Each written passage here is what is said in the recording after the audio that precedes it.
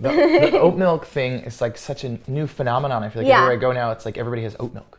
I know. I first met Ron Pope, the Nashville-based singer-songwriter, while I was living in New York City through some mutual friends. But we really connected after running into each other years later at a coffee shop called Dose in Nashville. Awesome. Well, thank you for bringing this coffee. No problem. And for coming to talk to me today. I'm glad that I'm here visiting. When you're very busy. You're in the show mode on tour. Yeah. It's like a lot of like. Ron not only brought me some delicious iced coffee, but he also brought along his cousin Carl, who was in town visiting. So my cousin is here with us because he surprised me. My cousin Carl, who used to come on tour with me all the time. Hi, Carl. Hi, Carl. Hi, Grandma. And so Carl has always said over the years, it's like we've been everywhere and we've seen nothing. Because we always wake up, it's like... Ron seemed to have unlimited energy. And even with pneumonia, he made the time to stop by my house before his show at the Terragram Ballroom here in LA back in January. But yeah, okay, so this is cold brew. It tastes delicious. And it also tastes very caffeinated. Like I feel like since you're halfway through, you're like on an you're firing. I'm on a different level right now. Faster than me. Welcome back to My Caffeine Withdrawal. I was so happy to not only catch up with Ron, but also to learn more about his experience in the music industry, how he built an impressive career and massive fan following independently starting on MySpace, and how he and his wife Blair eventually formed their own record label, Brooklyn Basement Records. We can find. That's awesome. But, most days are the same. Most of the time it's like, wake up, gotta put on the show, gotta do all the things. It's very structured, but that's by design because, we're at work. It's like, it's work. It's fun to get to play. Keith Richards used to say, I would get on stage for free. They pay me to drag my behind all over the world. Right. I have a similar friend who used to say, it was this guy, Jeffrey, that I worked with actually on Walking Dead, like, just for one season, but he used to say, like, they're not paying me for the actual, like, acting. That's the fun part. Yeah. But it's like, the going to another city, waiting around, like that's what they're paying you for, the time you're just, like, waiting for your time to actually do the thing, you know? Yeah. Because doing the thing is fun. Yeah, it's like, that's why what I like trained my whole life to do. I'm excited to be here. Like, thanks for having me to do this. Yeah. But it's like, otherwise I'm just like spending my day in a place where my family isn't, like far away from my comfortable dad. Yeah, totally. Ron is full of information. So if you're an aspiring musician or artist of any kind, take notes.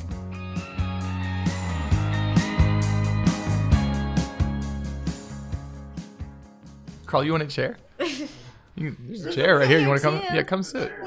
I'm gonna. If you're here, so I'm gonna continuously reference you. We might FaceTime our grandma. Who knows? Oh my God.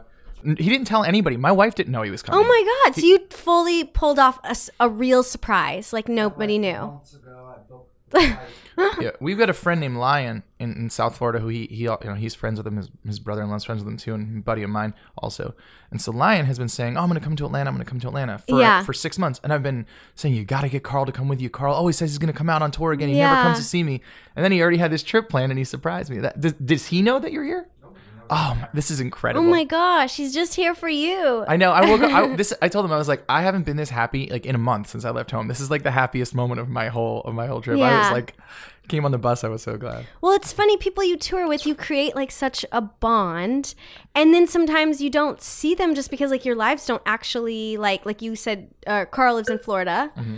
And like you're in Nashville, and it's just, and sometimes people are going off on new tours or going, and like it just doesn't line up, and we were very close as children. Like there was a point where I lived on a cot, and we're first cousins. Like we. Okay. So you like guys actually grew cousins. up together. Yeah. We're in the same town. Where did you grow up? So when we were little kids, we lived in New Jersey. Okay. And then his family moved to Florida. Okay, and cool. my family moved to Georgia. So I grew up in Georgia. He grew up in Florida. And then when I was in high school, we moved there for a while.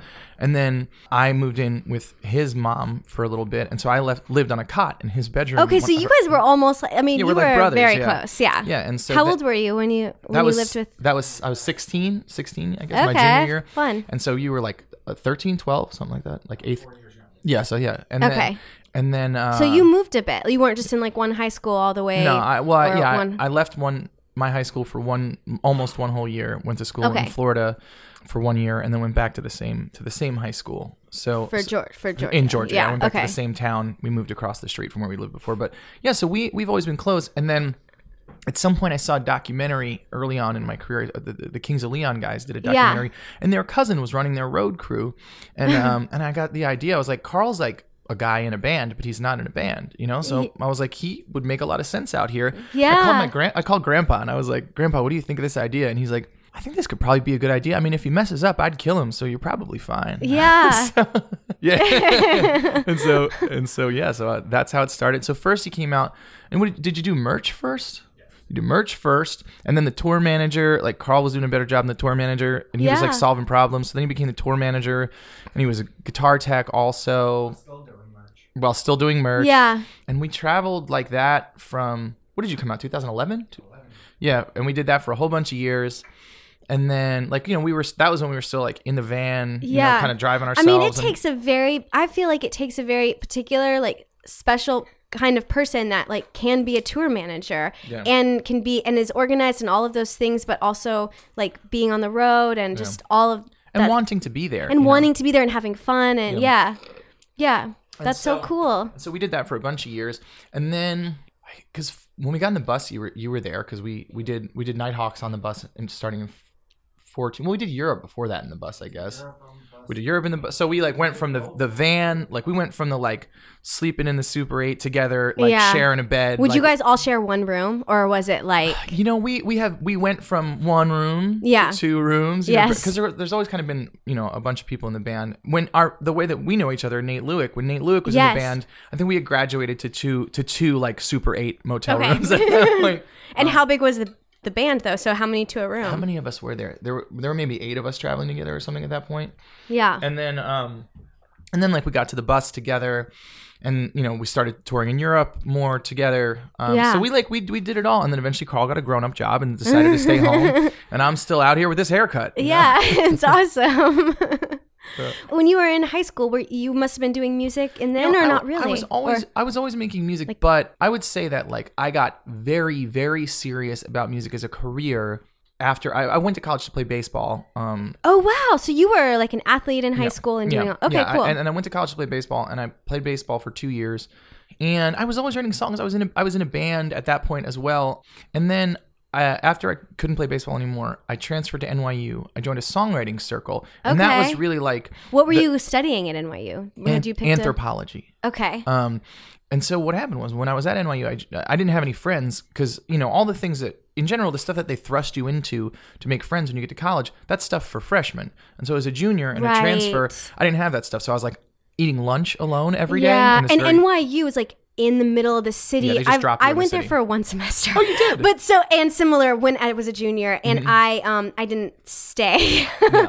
But I felt a little like I'm in the middle of the city and I don't feel like there's like a home base. I mean, I was able to make some really close friends, but I wasn't like, like you had to kind of I had to find my people. Yeah, and so I started going to everything that I could find, basically. I went to the poetry club. I went to, like, I got so lonely. I was like thinking about going to events at the Hillel, and I'm not Jewish. Like, I was like, I gotta find some people. Yeah. And so eventually I found a sign for a songwriting circle, and I was like, well, I write songs. I should go to this, I guess. You know, maybe. And when you say you were writing, like you were just writing songs for yourself, I was in a band. I played out in a band, but I wasn't playing out in a band in New York yet. I was my band was based in Georgia still at that point. It's like with my friends, you know, guys I knew from high school. And, okay, cool. And so mostly up to that point, I had been playing like when I went home over breaks. Yeah. When I was playing out, I was playing in Georgia and in the area. Okay. And so then, you know, when I joined the songwriting circle at NYU,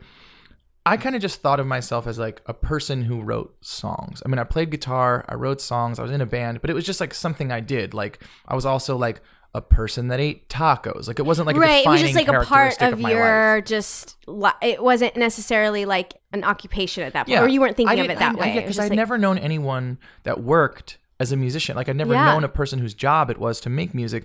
So I knew that I loved music and I knew that I wanted to make music. And like I would, like even in the first 2 years of college, like I would get my guitar and I would sit in my car because it was the quietest place I could go, and I would sit and practice for hours by myself, like in between my classes and things like that. I was always practicing, and I took voice lessons and, you know, theory and harmony and counterpoint and stuff. Like I was learning about music also, even though I didn't major in it, taking guitar lessons and you know all of that stuff. But I guess I just didn't know like I had never met anyone with a job in music, so I never considered it as like a job. Because what did your parents do? Did they do any music, or were they music fans? Or they all, like my mom and my dad like really love music. My stepdad is a super music fan. He plays guitar a little bit. Okay. And so he was the first person to try to teach me to play. I didn't listen, but he tried. So he tried to teach you when you were a kid? 10 years old. Okay, and you were like, this is not... Yeah. He tried to teach me when I was maybe 10 or 11. And then, I mean, I kind of gradually took to playing guitar over time. Yeah. So I fiddled with it a lot at different times. And then, like, I would say, I got progressively more serious about it as it went. But yeah, so I, at college I was very serious about playing and stuff, but I didn't think about music as a job. And then I got to NYU and I joined this songwriting circle, and I was surrounded by all these people. Many of them were older than me. Like there were graduate students and people who had taken, 2 years off to go on tour and stuff like that. Like people who had made records and who knew, famous musicians who had opened in, theaters and arenas and things like that. Yeah. It was, a group that was fairly accomplished. And then there was also like other kids like me who just wrote songs. Yeah. And in that circle, I guess I kind of came to realize through the way that they all looked at me that I was different. You felt like what maybe you were presenting and things was like special, or like you could tell you were like really taking to. They were treating me very differently. Like everybody, like they were like, you're a songwriter. Like some of these people write songs, but you're a songwriter. Like there were weeks, and I didn't know that this was abnormal because I was doing this my whole life. But there were weeks where like we would, sometimes 25 kids would show up. Sometimes there were just a few of us, but sometimes there were as many as 25 or 30. And there were weeks where 25 people would show up, and no one else would have written any songs that week, and I would have written 10. Wow. And so they were like, you are writing songs constantly, and many of them are good. You're a songwriter. Like you should be a songwriter. I was like, how do you be a songwriter? What does that even mean? Yeah. Had you met anyone, now that you're in this songwriting circle, did you meet, was there anyone in particular that you met that was like, oh, okay, this is their job, like this is something that you can do? Like was there a person that sort of was like, oh, that person has that job, that could be a job for me, or that could be... The two people that influenced me at that point the most in the circle, there was one, her name was Julie Lloyd, and now she is Julie Deloyd. And Julie, she and her wife, they combined their names. They were Deloach and Lloyd, and so they became Deloyd. I love it. It was really a good idea, and it's a good name. I like it. But anyway, she was Julie Lloyd then before she was married, and Julie had been on tour a bunch, like had records out and stuff, and so I could see like she was like doing it for real. She came back to finish school, but she had taken some time off. She had traveled around, and she had been touring, and she had like real like CDs that you could hold in your hand. Yeah. And this is 2003, I guess, when I met her. So I didn't have friends that had like real professional like pressed records CDs, with the real packaging and like all that. She had a website, and so she and the president of our group was named Marissa Levy, and Marissa also, she had a website, she had real CDs and that sounded good and like that were made with professional musicians and with real engineers and studios and stuff. And so meeting those people who like thought I was good and that what I was doing was worthwhile, that was really quite important. It was like a significant moment. Yeah. And a lot of the people that I still work with today, like I was talking about my friend Paul Hammer, who's on this tour, who is friends with your friend Curtis. Yes. And Paul and I met in this circle. We became friends in this songwriting circle. So you still are, you're still working with him. I mean, he's one of my best friends. Yeah. He tells me where to get coffee every day. Wow. And then that is so cool. Zach Berkman, who co-wrote many of my most popular songs with me, including A Drop in the Ocean, which is my most popular song, obviously. Zach Berkman, I also met there. He was a freshman when I was a senior. Okay. And the first meeting of the year in our songwriting circle, everybody was taking turns playing one song. And so went around, and they're freshmen, so most of the songs are terrible because they just got to college. They're 18 years old. Nothing's ever happened to them. But he played a song, and I was on the other side of the room, and I stood up, and I pointed at him, and I went, you're with me. And he got up, and he walked across the room, and he sat next to me, and he's been sitting next to me ever since. Oh my God. 16 years since I did that. I'm curious, the songwriting circle, I do think sometimes, at least for me, or just artists, all different kinds of artists, actors, there can be sometimes this sense of like, you can feel a little isolated at different times in your career. And like, so the idea that there was like this songwriting circle and like community is really appealing to me. Do you know, was it like NYU or was it? Yeah, it was this is ridiculous, but it was called, it was an NYU sponsored club, and it was called SAPS. SAPS, the Songwriters and Performers Society. Okay. And so, yeah, which is, I mean, it's hysterical. Like a bunch of kids writing about their feelings in a group called SAPS. But yeah, it was really, really beneficial. And it informed the way that we make music to this day because we learned the language of constructive criticism in this circle. Yeah. Right. You could sing a song and then people would immediately sort of be like, oh, that resonated with me or it didn't. And people could speak. We all had to learn to speak in concrete terms about what our opinions were of a song. Like we couldn't just say, I don't like the bridge, because that's not constructive. You don't help anybody by saying, I don't like the bridge. You could say things like, have you considered trying something like this? Or I would really love to hear the chorus lift more. What if you started on the 5 chord? Like, have you considered this? Did you think about this? Would you consider possibly like looking at the way that the rhyme scheme is here, maybe trying it flip, but like things like that, like trying to offer concrete things rather than saying like, I don't like this, or just saying, I really like such and such, like trying to think of concrete ways to explain what we think about the songs. And that's worked like with us ever since then. We carry that same language now. And, Paul is, and Zach and I are writing songs as our job, and we workshop each other's songs in the same way that we did, 15 years ago. Yeah. And I guess it probably helps develop a little bit of your taste, because you know how you just listen to a song and you're like, oh, I like it, but I don't know why, or I don't like it, I don't really know why. To be able to like really say, why is this like hitting me in a certain way or appealing to me, and maybe noticing certain patterns of like what really works for you. That sounds so awesome. Like I want to take this songwriting class.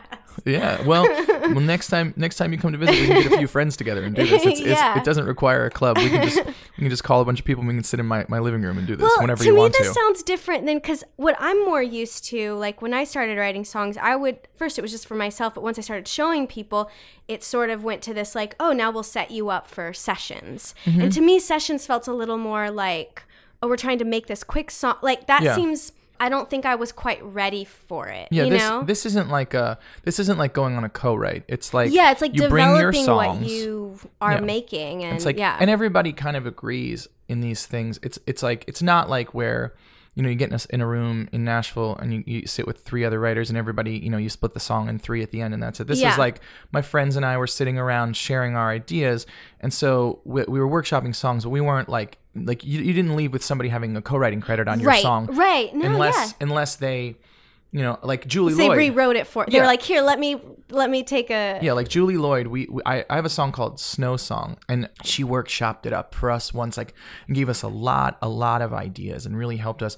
But we were like, well, do you want a credit on this? And she was like, no, like I just was like throwing ideas at you. This wasn't like for a co-writing purpose. I'm just helping you workshop your song. Yeah. And so I think that's also like, that made it different in that it's like, it didn't feel like work. It felt like sharing. And because we were all doing it for each other and assisting each other rather than like, going on a Nashville co-write, it's like so they put you with a stranger, it's like you sit in a room, and you're like, they might have 2 other writes that day, and it wasn't like that. It was like my friends were together and we were helping each other.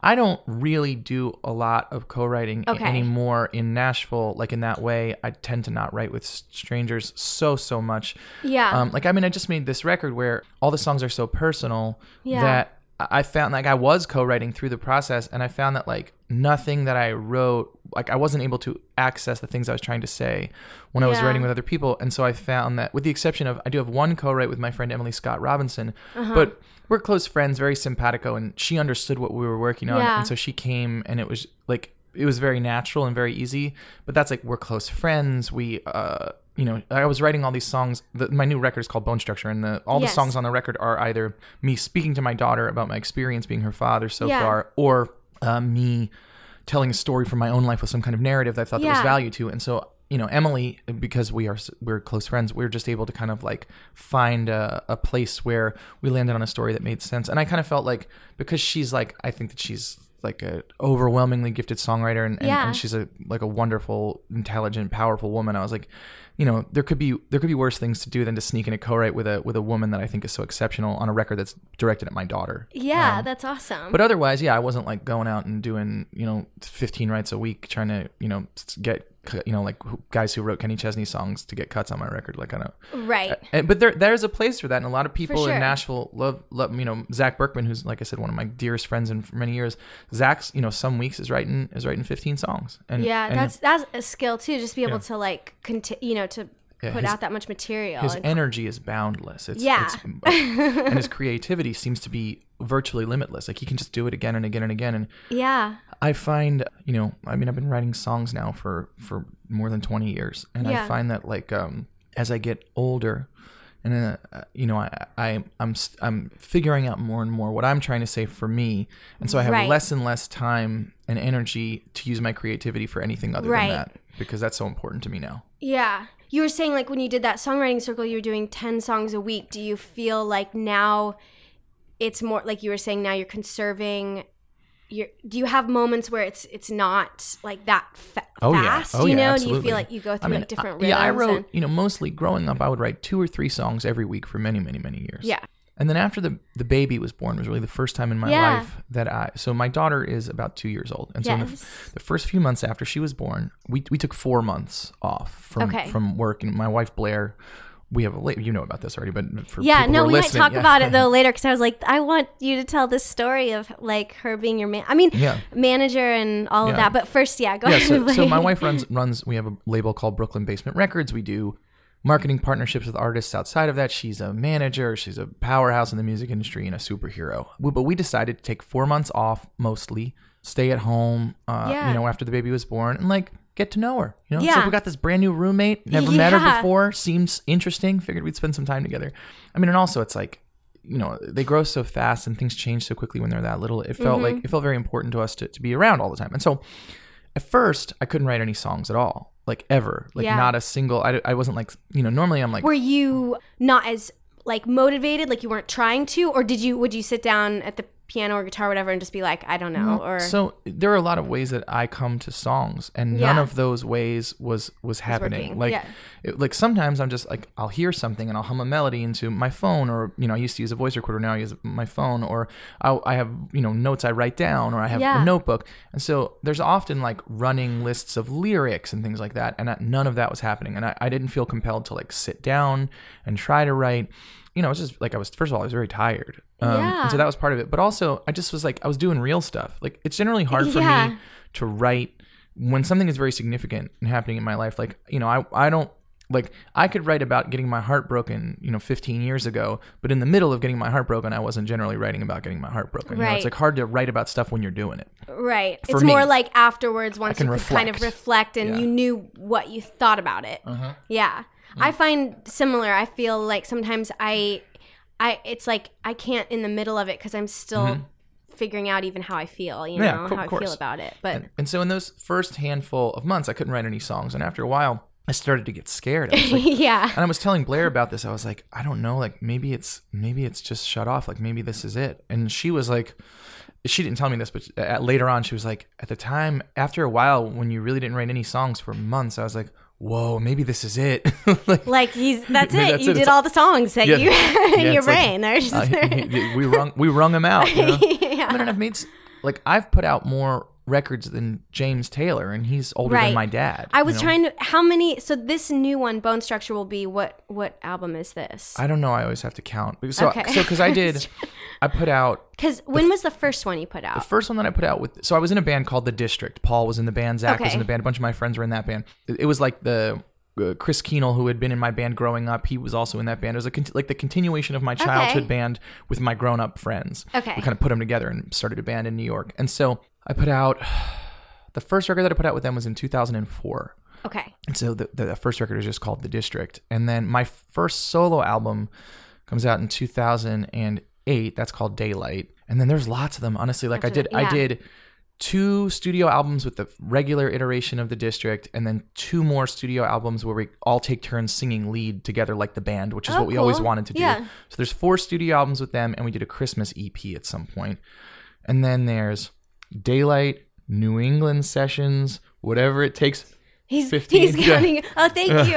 It just keeps going. I don't know. I mean, because like for some of them also, like the proper studio albums go. I know that's Daylight, New England Sessions, Whatever It Takes, Atlanta, Calling Off the Dogs, Nighthawks, Work, and Bone Structure will be, I guess, my 8th studio album. Yeah. But in the middle of that, we did a project where you're always, I mean, you're pretty prolific, so it's like to have this time where you're not is definitely it was terrifying. Yeah. We did a project one of the years that we were on the road where I put out an EP on a Tuesday, and then the next 25 Tuesdays after that I put out a single every single week. So it was 26 weeks in a row. We did half the year. We put something out new every Tuesday. Yeah. And that's in addition to doing these albums and you know, touring, and we did Oh yeah, we recorded an EP because we had a day off in Utah once. Like we've always been like pretty, you know, like for a long time it was like, for me, like continuously releasing content was sort of the king. I mean, I was there kind of at the beginning, like before the word social media existed. Yeah. I was. Yeah, because I mean, 2003, 2004, if that's when you're doing the songwriting circle, and then you're starting to like release music. I mean, that's before, that was still like MySpace. Yeah. So I was like, I moved to New York in like 2006, and that's what I remember going on MySpace and loving all the MySpace artists, like was like Colby Calais and like all the people you could like find. So like Colby and I got popular on the internet in the same period, and this is like before people were becoming popular on the internet. So like, we didn't even know what it really like. Did you had like a MySpace page then for your music? There was a period in 2007 where I was in a band. Like I said, my central thing was that I was in a band, and then but I had made some acoustic recordings in my bedroom, and then I put them out under my name because it didn't sound like my band. And so my brother is a technology early adopter kind of person. So my brother on MySpace, my brother's MySpace was myspace.com/John. That's how early my brother was on MySpace. Okay. And so my brother, the John. Yeah, the John, like original John. And so my brother and my another of our cousins keyed me in on MySpace. So I made a MySpace for my band, and I made a MySpace for my solo project. And this is like very early on. Yeah. And so by 2007, you know, my soul, like I didn't want a solo project. I'm air quoting. This is a podcast. I'm air quoting, but I didn't want a solo project. I was a band guy. Like I wanted to play lead guitar and like, you know, play solos behind my head and get sweaty and jump up and down and sing the songs in front of my band. But in 2007, we crossed this kind of place where like I'd had the MySpace going for the solo project for maybe 2.5 years at this point. And it had been like gradually building. And then we reached this kind of tipping point with these early adopters where we got a bunch of these people, and it was like the first Monday in October of 2007, I had like 100 listens on my solo page. And then the next Monday I had 1,000, and the next Monday I had 10,000, and the next Monday I got 100,000. And then all of a sudden I was like the most popular unsigned artist in the world.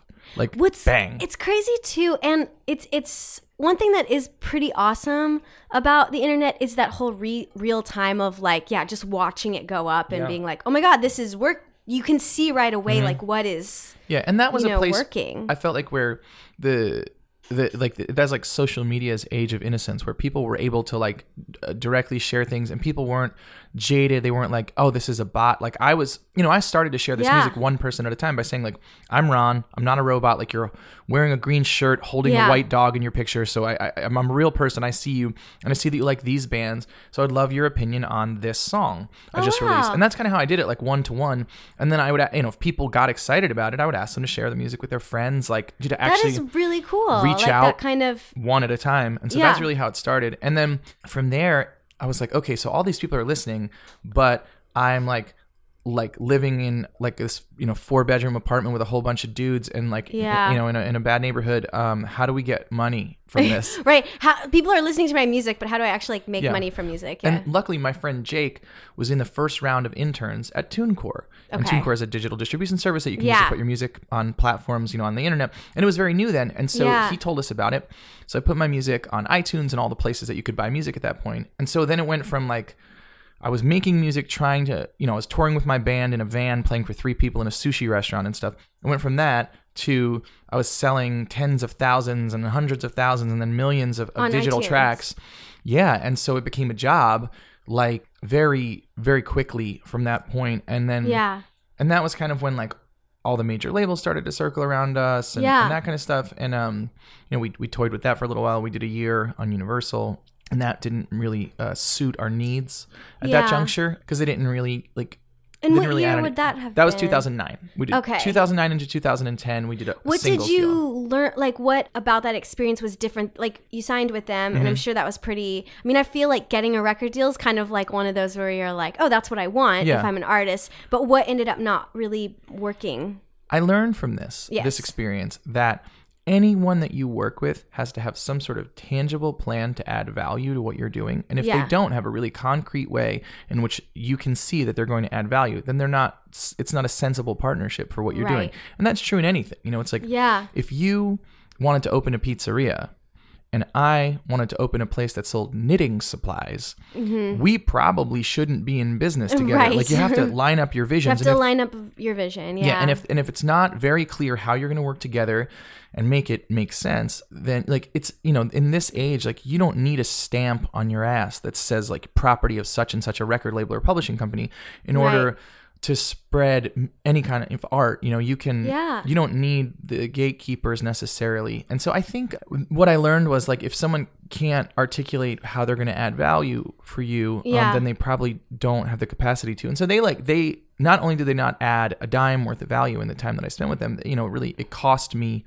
momentum, it cost me money, it cost me, you know, a lot of things. Momentum, like, did you just feel like you were waiting around for approval, kind of? Yeah, when you're signed to a major, it's a lot like, or at least my experience, it was like being in middle school. I knew exactly what I wanted to do, but I always had to ask for money and permission. Right. And you know, since my music was making money, I didn't need their money. Like, I could have very well just gone and continued doing what I was doing. And like, there is value. Like, when you look at Lizzo as for instance, you don't get Lizzo without a major label. Like, a major label, no one climbs to the top of the mountain without the assistance of a major. Like, even if you're not signed directly to a major, you're using the radio department of a major or something like.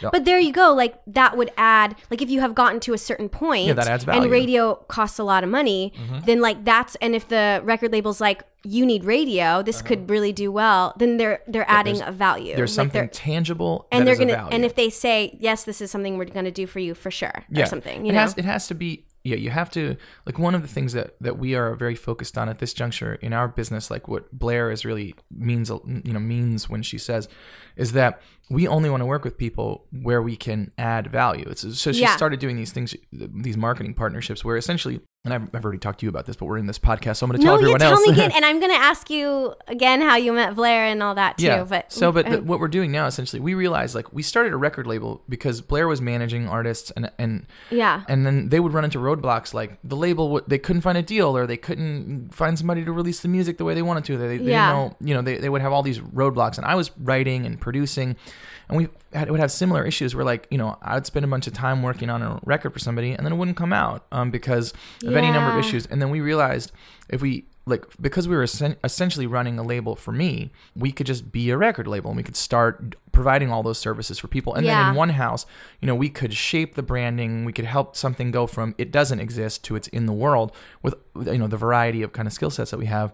But at first, you know, the only way that we could imagine how to package this was as a conventional record label, where we, you know, and for people who don't know, like, a conventional record deal is the most basic idea is record label gives you money, you make recordings with that money, and then the record label owns those recordings forever. Like, that's your master recordings are owned by the label. That's like essentially the most basic, you know, idea of what a record deal is.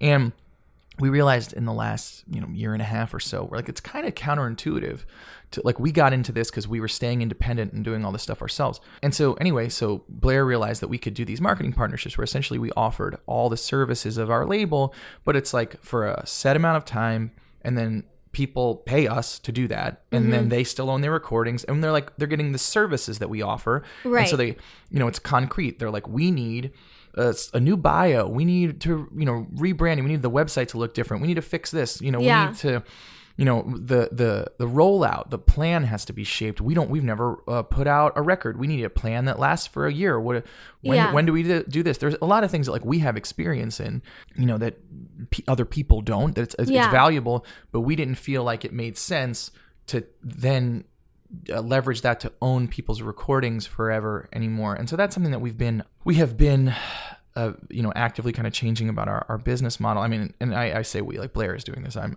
mostly like, that's a good idea. Yeah, do that. Great, man. I'm like a cheerleader in the background.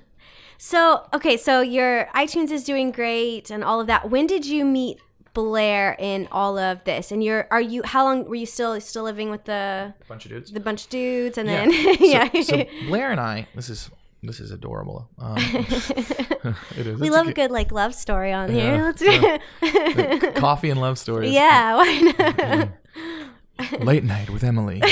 Yeah. And so Blair and I met when we were children. Actually, we met when we were 12 years old. Yes. Okay. But we were just like casual acquaintances. We had classes together, and certainly like we were the sort of acquaintances where like, I mean, we were in a small class together every year from when we were 12 until when we were 18. So certainly, like if I saw her across the street somewhere in a city that I had never been, I would have been like, that's Blair Clark, and I'm going to cross the street to say hello. Right. To her. Okay. Yeah. But she wasn't like a friend. She wasn't of mine. like your best friend. No, she was just somebody I knew and I had classes with every year. And like, I could have picked her out of a lineup if she robbed a liquor store. Right. Definitely. Yeah. And so anyway, she was moving to New York when we were 23, and I was on tour all the time then, like doing my starve to death, eat bologna tours with my friends. This is the Super 8 where you're sharing a room. Oh man, this is before the Super 8. This is sleeping on people's floors. Okay. Yeah. And so anyway, she messaged she only knew a handful of people that lived in New York, and she was moving to New York. And so she messaged all of them. I was one of them, and it took a few months for me to be back at home.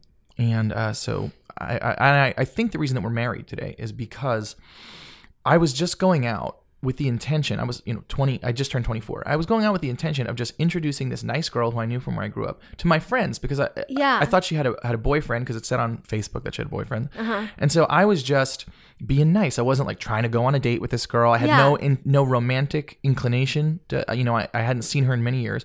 And so we went out to dinner, and we were going to go see some of my friends play a show. So we're sitting and catching up and getting, really getting to know each other for the first time. We've had a few glasses of wine, and at some point I was like, we're sharing, we're talking, And so finally I was like, so how are you and your boyfriend adjusting to living 1,000 miles apart now? Yeah. And oh, my cousin is heckling me from the background, by the way. And so, so I said, how are you adjusting to living 1,000 miles apart? And she said, oh, actually we broke up. And I was like, oh, really? Did you?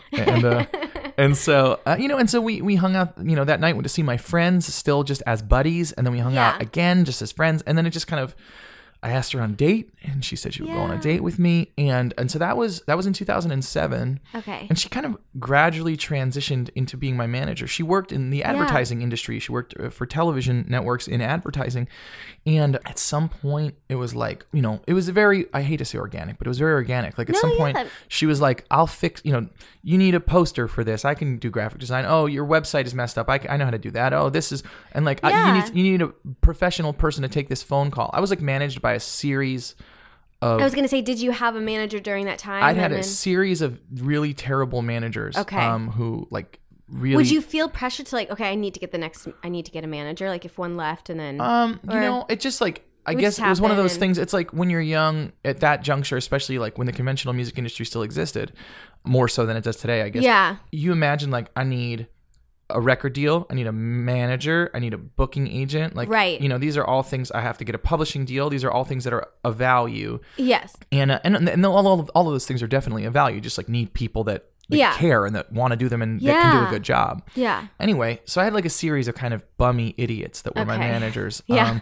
And people, there's a certain breed of person in the entertainment industry that want to be cool adjacent. They want to like stand next to something cool happening. Yeah. And a lot of people who work in entertainment are like that, where they're like, I want to be a manager, but what that means is like, I want to stand backstage and drink beer and say I'm the manager and like, meet girls or whatever. They're like, they just want to be around. But again, it's kind of going back to that label thing, and it's something because one of the cool fun things about doing this podcast is like, I feel like I'm learning so much.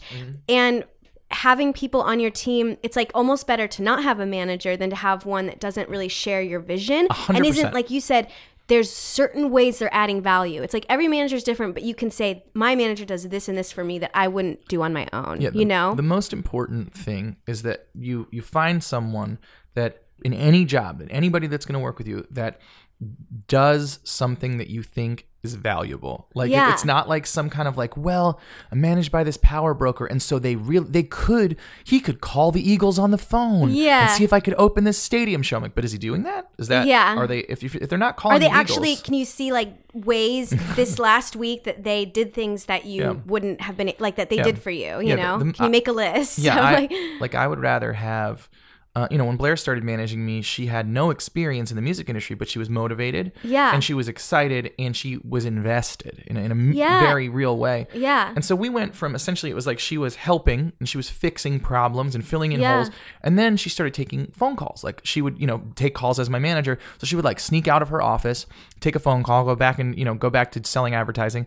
And then over time, we realized this is when Carl and I and the boys were out like in the van, 300 days a year. After a while, we realized that I was gone so much and she was working so, like she was doing 2 jobs, that essentially it didn't make sense anymore for her to go to work at that other job and then also try to do being my manager was more than a full-time job as it was. We were essentially running the record label, but, just for my project at that point. So she was doing all of that, being the manager, shaping everything essentially. And I was gone all the time. And so we got to 2012 at the top of the year, and she decided that she would leave her full-time job in advertising and come manage me, and we would make a go at this business full-time. And then so we did that, and that was when Blair got in the van with us. Okay, So Blair got in the van, and we schlepped around the world in a van for a long time, and we gave up our apartment in New York then, put all of our stuff in storage. And at what time did you guys go? I mean, you're probably getting to this, but like Brooklyn Basement Records, did that become like, besides her just being your manager, but you guys formed like a so company? That's kind of we're on the way there, yeah. So that's cool. 2012, traveling, we're touring. This is, I think was that the first year we went to Europe, 2012? Yeah, so we're touring in Europe. Carl's like my memory, my conscience. He's many things. He's like my Jiminy Cricket. I love having him here. It's like we have an audience, like a live audience, and he also contributes. Yeah. He was away doing a show. Yeah. And I helped Blair move up the 4-story. Yeah, I was in Oslo by myself on an acoustic tour, and so they were there on this brief break, and we had to get out of the apartment. So Carl had to lead the move out of the apartment with Blair. 5 foot tall, 9-pound girl. Right. Yeah. So the 2 of them. And in New York City, it's always like four stories, like stairs. They can't see it, but you see my muscles. he's like this little skinny guy. And he and Blair were like moving couches down the stairs by themselves. That sounds dangerous. It was very dangerous. And she was like, well, I'm never moving again. I've decided. And so we moved, put our stuff in storage. So we didn't move. We just put our stuff in storage, and then we're kind of like rock and roll homeless, I guess, to some degree. Yeah. And so we would go, we were on tour for a really long time. Like I kind of stayed on tour continuously until the end of, so we did all of 12 and all of 13 basically. And I think that's where we really started to function more as a label when we moved back we got an apartment again in 13 in New York. And so Brooklyn Basement Records, we were in Brooklyn. We were living in Brooklyn then. We had lived in the Village before that, and then everybody else had already moved to Brooklyn. When we got back, we were like, oh, our friends are in Brooklyn. I guess there's nobody to have breakfast with here. We got to move. And so we got a duplex in Brooklyn. And so the basement was where my office was and where Blair's office was. And so we started running the business out of the basement. That's how it became Brooklyn Basement Records. And we just realized increasingly like that we were serving all the functions of a label. Yeah. And like there were a handful of artists that we knew that we thought were really, really talented, but like couldn't get started. Like they were like, they needed something to help them start. And so we signed 2 artists in 2015. They were our first artists that we signed, outside of my project. Tim Olstad, who's a pop singer, incredible vocalist, and Truett. And Truett's from my hometown in Marietta, Georgia. Truett is a rock guitar hero, and grew up like playing in the blues bar kind of scene in my town, and could go from playing an Outkast song to a Stevie Ray Vaughan song, a 30-minute rendition of an Allman Brothers song. He was this really great singer and great player who had been like, honing his thing his whole life, but he didn't have like a shape for his project because he could do so many things. And so we were able to kind of help create the idea of his project from the ground. And so from the branding, the photos, the bio, the website, like none of it existed. No music existed. We helped with the songs from the beginning. I produced the recordings, and Blair in the beginning, Blair also managed all the artists that we signed too. So it was we were kind of doing all the stuff in-house and getting them co-writes. So we were functioning a lot like as a publishing company as well, because we signed everybody's publishing too. So we were like getting people rights, like all the songs that were co-written on the first Truett recordings. Like I booked the co-writes for them. So it was either, it was Truett and I, or Truett and I and other people, or me with other people on behalf of Truett. So we did a lot of that in the beginning. And now Truett writes his own songs and, learned through this process. Like, it was like, we were helping to develop the thing from the very beginning. So that's really where that starts, I guess, is 2015. And that's when we bought our house in Nashville in 2015. We moved there. We hired Liz, who is the first employee of Brooklyn Basement Records. Oh, cool. And so Liz has been there ever since. And what motivated the move to Nashville? Did you feel like New York was just changing, or like your family was changing? Or Well, first of all... Taxes, I mean, I feel like... it was...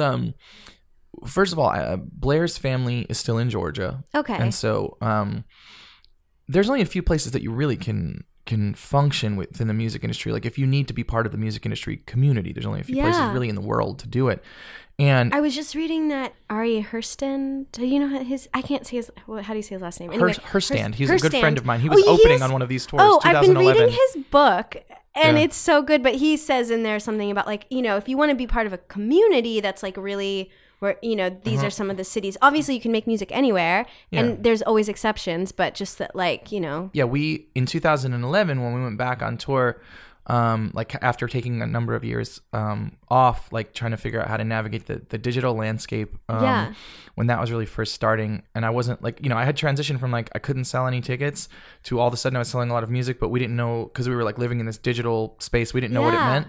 Like translating it to more like an actual ticket. Getting people to come see us. Yeah. And like no one had done that before. Like we were like, we were at the beginning of people getting popular in the internet. So I'd never seen anyone do it. Yeah. And so we kind of stopped touring for a bunch of years. And in 2011, when we went back out, Ari came out and opened the first like lap around the country for many months. Like we rode around in a van with Ari for a long time. Wow. Yeah, so we're old friends. And so anyway, we moved to Nashville. I think because we considered coming to LA because I love LA. But we went and like looked at a house in Malibu, and Blair was like, this will be cool. You'll be sitting here writing songs looking at the ocean, but I'm going to be sitting in traffic going to my meetings. Yeah. And she's like, I feel like my whole life is going to be spent like schlepping places here. Yeah. And like you'll get to live in this beautiful house while I am waiting to get to whatever meeting I have to go to. Yeah, LA can be a little bit isolating depending on what neighborhood. Where I feel like Nashville, just because you can get anywhere. Yeah, and I feel like in Nashville, I don't live there, but just having been there a bunch the last couple of years, I like run into people. Like I ran into you. I literally just like there's definitely like a sense of. That was the funniest thing. So for people who we haven't told this story. So I was in a coffee shop and I saw Emily and so Nate Lewick, who used to tour in my band, used to play in your band. Yes, and in so New York. I was like, "Excuse me, miss. Didn't you used to play music with Nate Lewick?" And which is probably like I would imagine the thing you are recognized for least in the world. Yeah, and specific. I think you even said like the specific show, at Gramercy in New York City, and I was like, okay, yeah, that's right. I have played there. Yeah, like I just happened to. That's where I saw you play, and that's where I remembered you from. Yeah. It's like I've got this specific point in my life where I'm like, there she is. That's crazy. Because we were in Nashville, and that happened in New York like 7 years or 6 years before. So it was very striking. I love that about Nashville, though. Yeah. And so, also in New York, when I got to New York in 2001, increasingly, while it was still art, people were being pushed out of neighborhoods that had been artsy and a little dangerous before.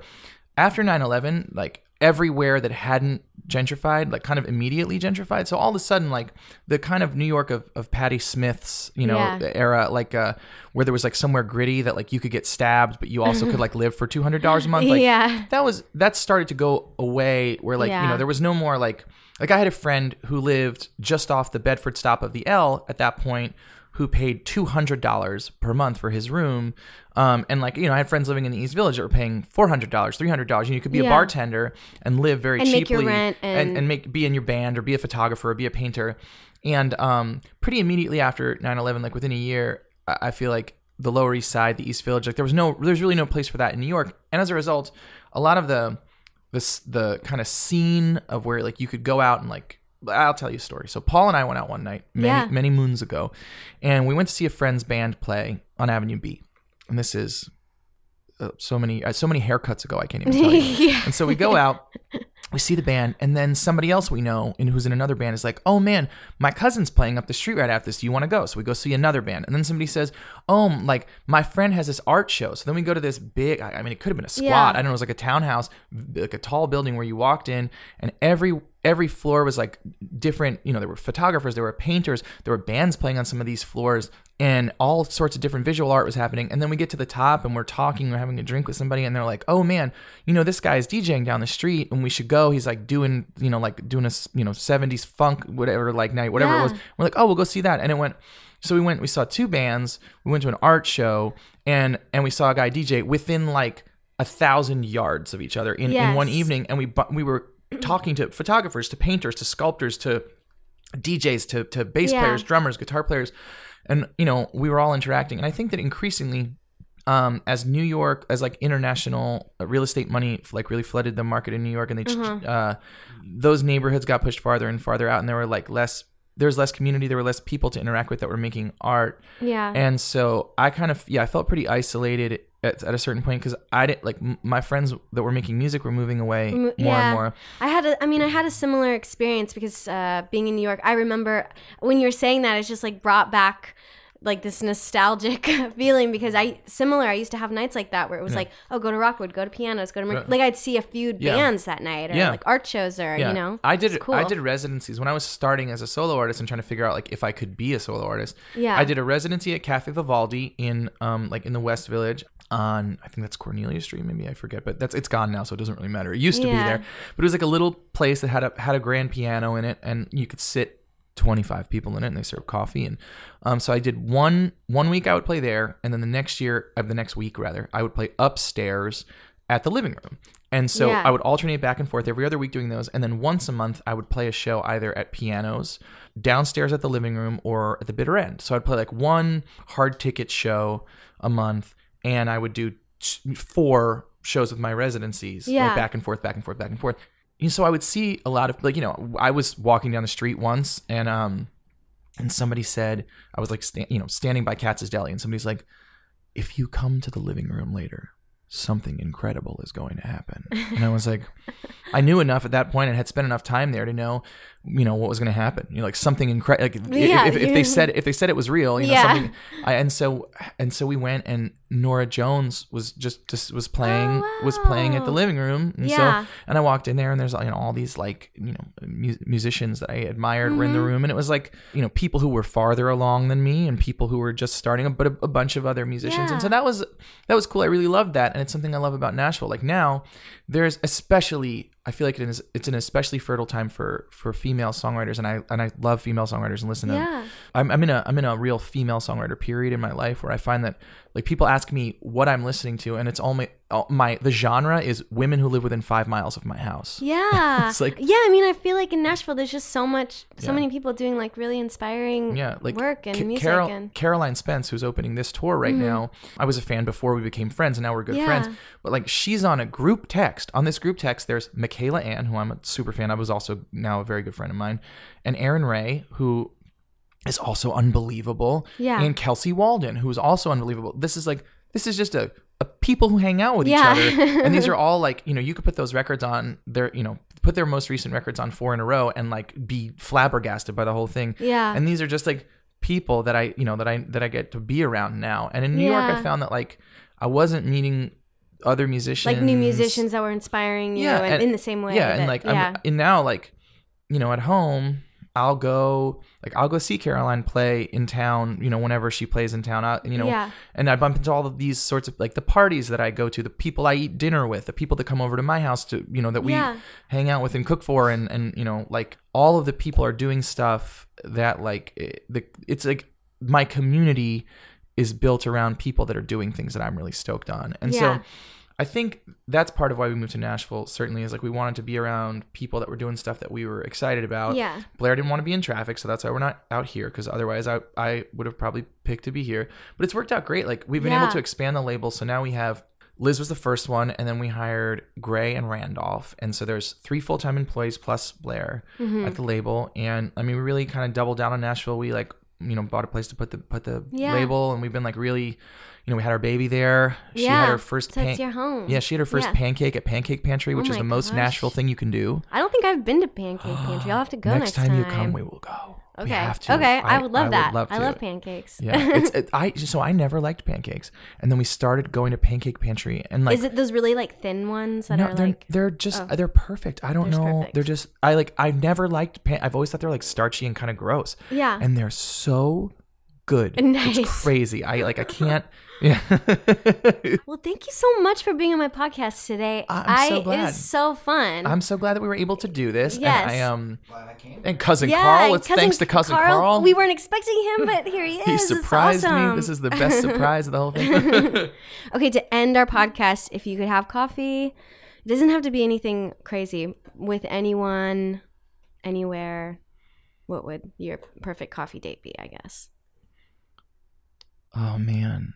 I mean, today's coffee date with my cousin out of nowhere was such an incredible surprise. Like I've probably had, I don't know, like thousands of cups of coffee with Carl, but the cup of coffee that we had today was like maybe the happiest cup of coffee I've ever had in my life. Because I'm on tour, I'm lonely, I miss my wife, I miss my baby, and then I woke up this morning and I found out my cousin, and one of my favorite people in the whole world, just showed up to surprise me. Like this coffee is with your cousin Carl. That sounds awesome. Yeah, maybe that's our next podcast. That's Levon Helm or something. No, not Lee. I would love to have coffee with Levon, but you'd have to come too. I feel like that's a perfect answer. Yeah. Okay. There he is. I love him. All right. So, well, thanks, Em. Appreciate you having us. Yes. If you want to hear Ron's music, check out his most recent album, Bone Structure, wherever you get your music. And check out brooklynbasementrecords.com for more information about Ron and Blair's company. And don't miss their Advice by the Slice section for some more of that insight into the industry you just heard Ron talk about. Thanks so much for listening and sharing. It makes me so happy to see you guys sharing the episodes online on your Twitter or your Facebook or Instagram. It's been so great. So I hope you keep listening and keep telling your friends. And don't forget to check out my Spotify playlist in the show notes. I'll be back next week with another episode to cure your caffeine withdrawal.